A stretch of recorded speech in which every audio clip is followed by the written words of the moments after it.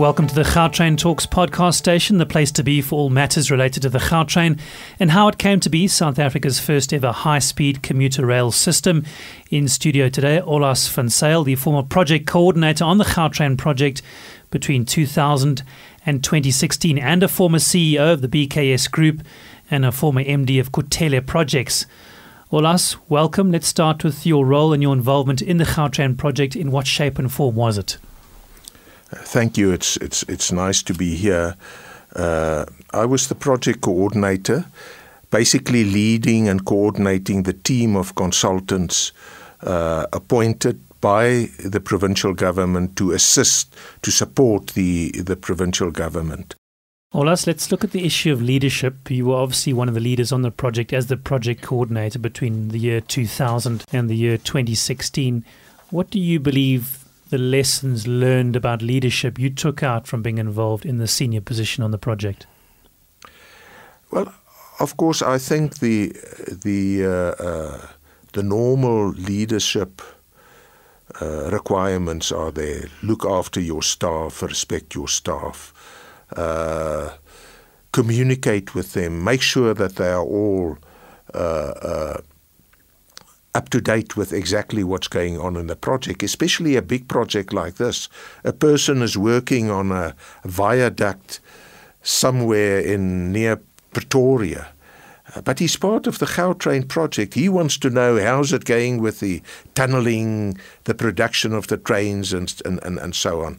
You want to make them proud of the project as a whole. So communication is critically important also with your own staff. But coming to the more technical aspects of leadership, I think people must understand exactly right from the beginning who is entitled to make what decisions.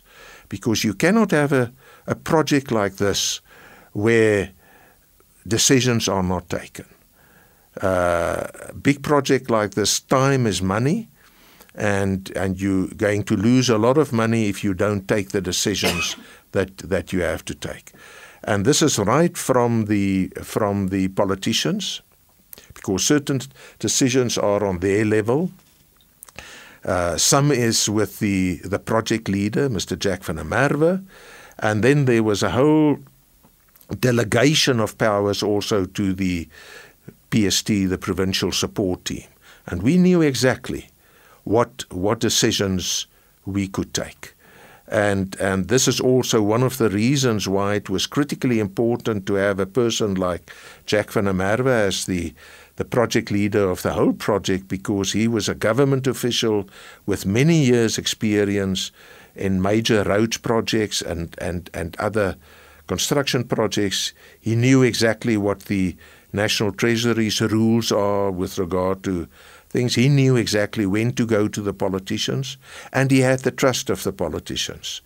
So I would think that this is one of the successes of our project, but also one of the lessons learned is to make sure that there is 100% clarity on who makes what decisions on what level and when. Now, you've touched on the issue of operations earlier, but if you look back now at how the operations process played out, what are the lessons for you in terms of what you learned from the operations process, and perhaps how would you do things differently should you do it again? The one aspect is a very technical aspect, and this is that the operator is not an equity partner of the concessionaire. And the reason for this was that the operator was basically the operator of the Paris metro system, RATP development, and at that stage, their government, which is the owner of that company, didn't want them to take a risk. And we had to give them special, or the Bombella consortium special approval that it's okay, the operator can be part of their team without taking up equity. Now, this, it still works quite well, but you can see on certain very fundamental things that if you are not an equity owner in the company, you deal with it. They become a service provider. And the responsibility lies with the concessionaire. So now you've got to take the concessionaire on and say, but this is what the concession agreement says with regard to the operations.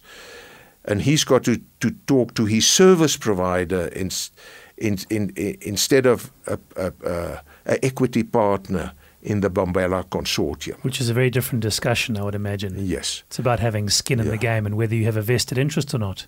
Exactly.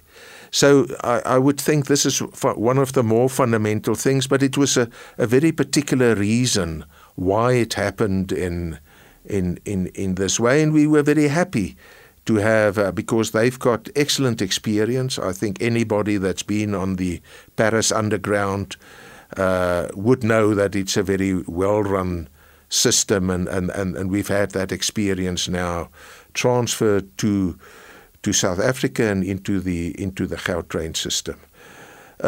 When we got to the changeover from the development phase to the operational phase, we still had the snag list.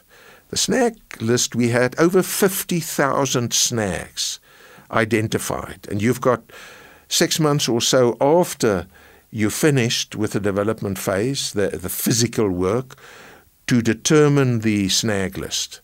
And then you've got a year to complete that snags. Now, many of those snags are paintwork that's not done, or a leakage in a station, water, damp, or whatever, or tiles which have not been laid 100% or so on. But there are more fundamental snags also. Now, snag number one was the tunnel leakage or the water leakage in the tunnel, and that's a story on its own because it had all sorts of repercussions with disputes and arbitrations and things like that. But the other snags, they were all supposed to be fixed within a year, but because the water leakage became a dispute and arbitration and couldn't be resolved because that was legally resolved. The snag list, I would say 99% of it was done within the year as specified, but let's say the 50 most difficult snags were dragged on with because there was no pressure. And you can ask yourself, shouldn't we have allowed in the concession agreement for a situation like this? But you see, the pressure on the concessionaire to finish the snag list is they provide bonds, a performance bond and a retention bond.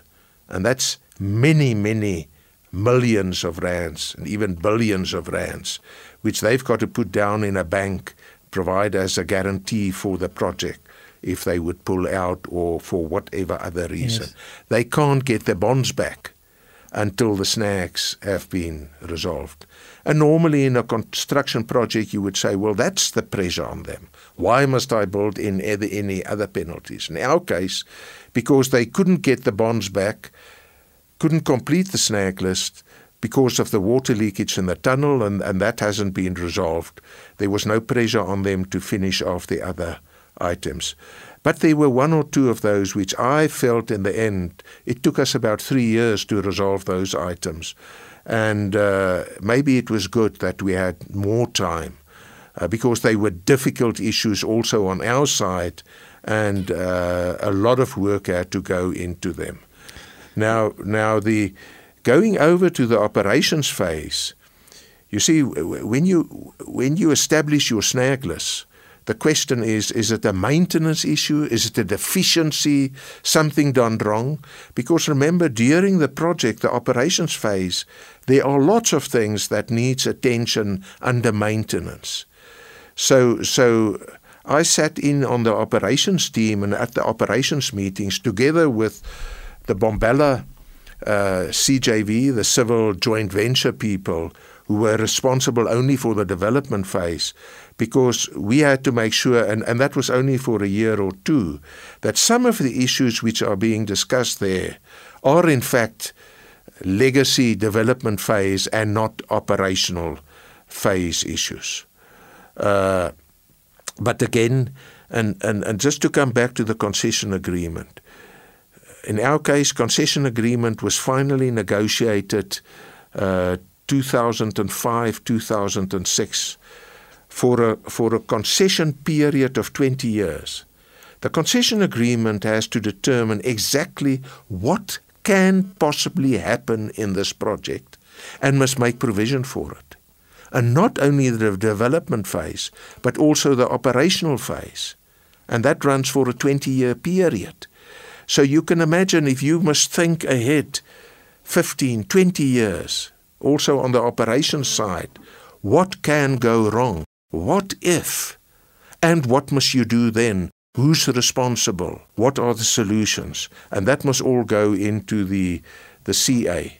And therefore, you will appreciate that yes, as you go on with the project, there are so many externalities and so on in a project like this, where which is not necessarily covered in the CA, and where new arrangements have to be made. So there are a lot of challenges for the operational phase. Which actually leads quite nicely into dispute management, because there's no doubt on a project of this scale, time period, etc., that disputes obviously would arise in the various contracts and the various management teams. What were the lessons learned for you in terms of dispute management and resolution, and how did you overcome those challenges?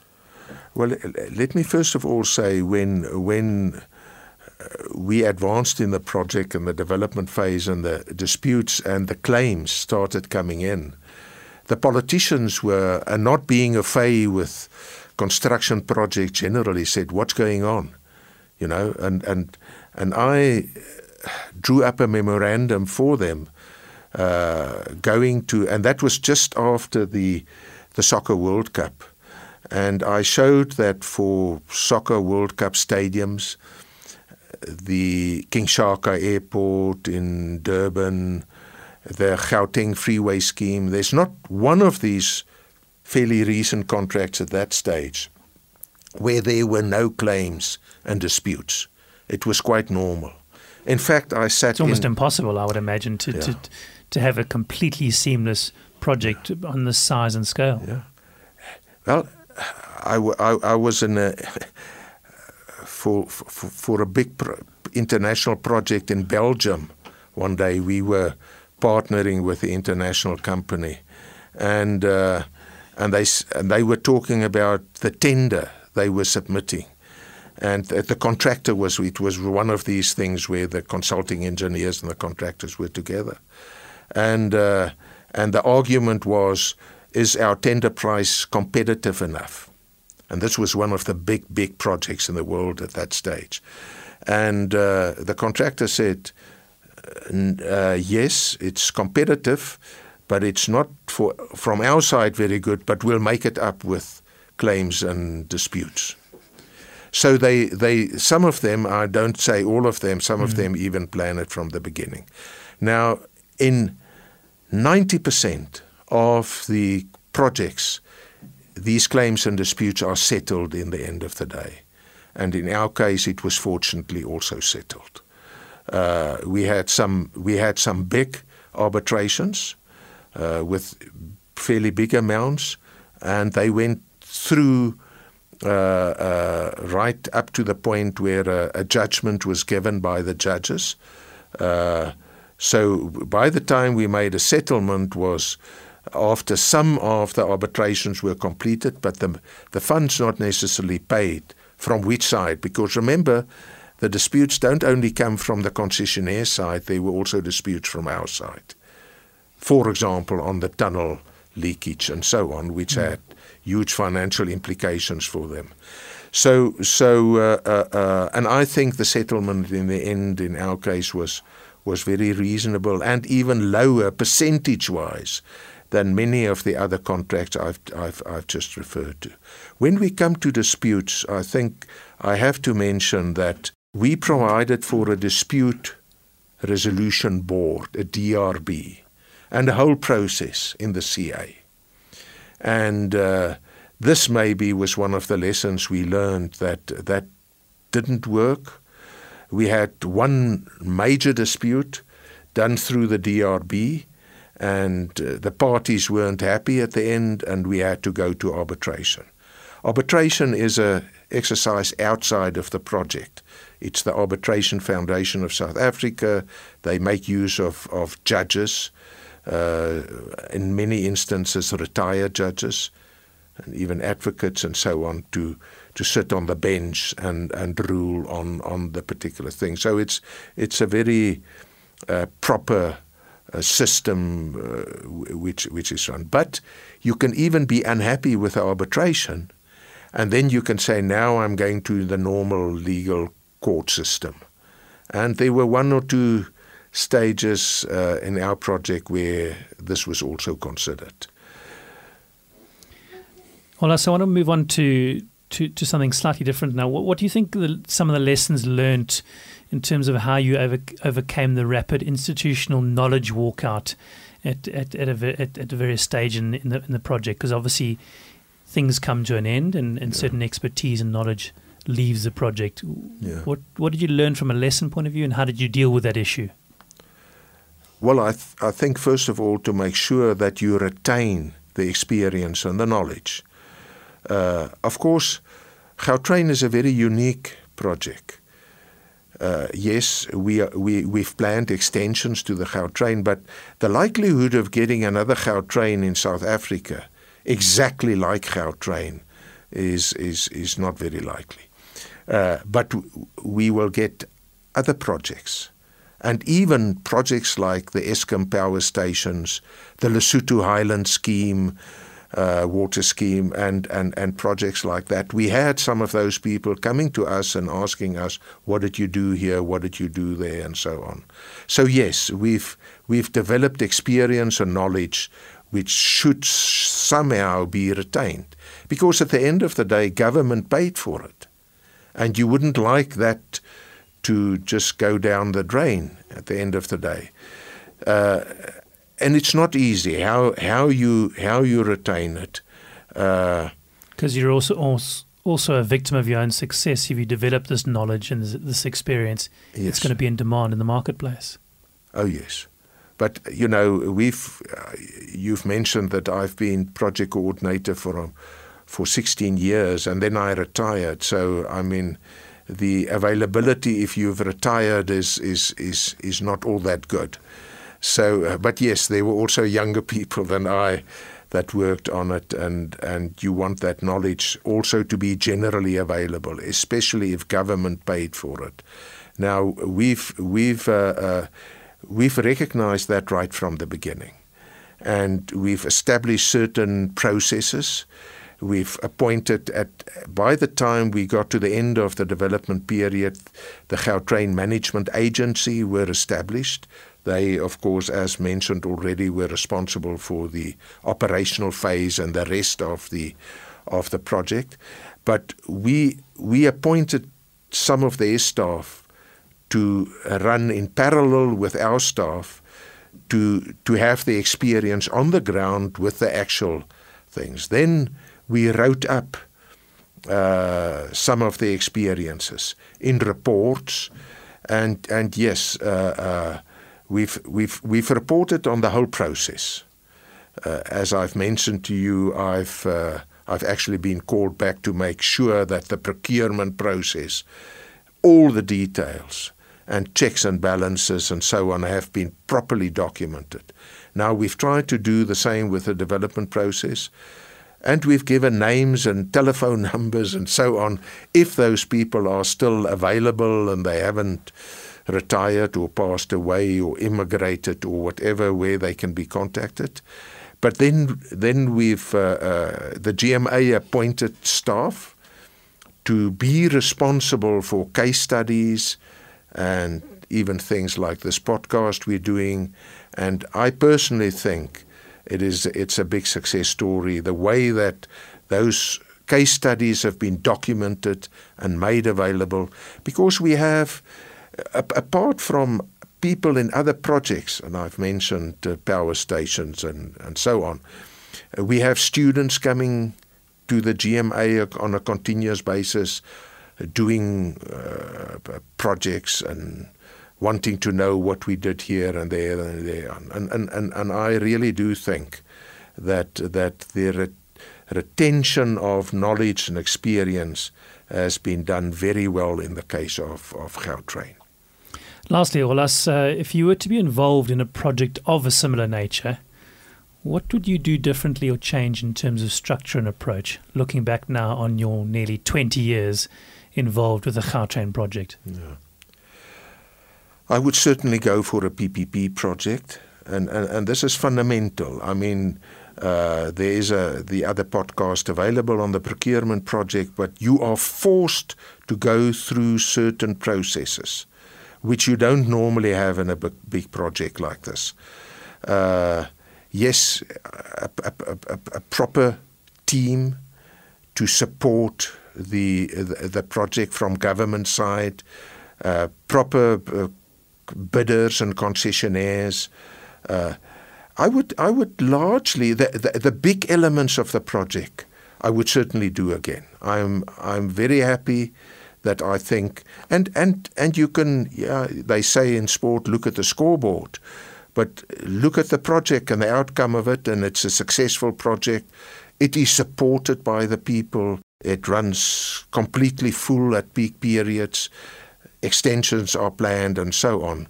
So yes, when you come to smaller things, and I've mentioned certain things to you, there are many other smaller things, yes, where you would certainly make adjustments. But the major aspects, I would certainly do the same all over again. The proof is in the pudding. Exactly. Olaus, thanks for your time. We value your input. You've been listening to Olaus van Zyl, former project coordinator on the Gautrain project. He's been providing us with insights into the lessons learned from the Gautrain project, covering issues such as the development phase, leadership, contract management, dispute management and institutional knowledge. To listen to this and other interviews about the Gautrain, please tune into our podcast at Gautrain Talk Station. You can also access further material on our website. That's www.gautrain.co.za, or follow us on Twitter.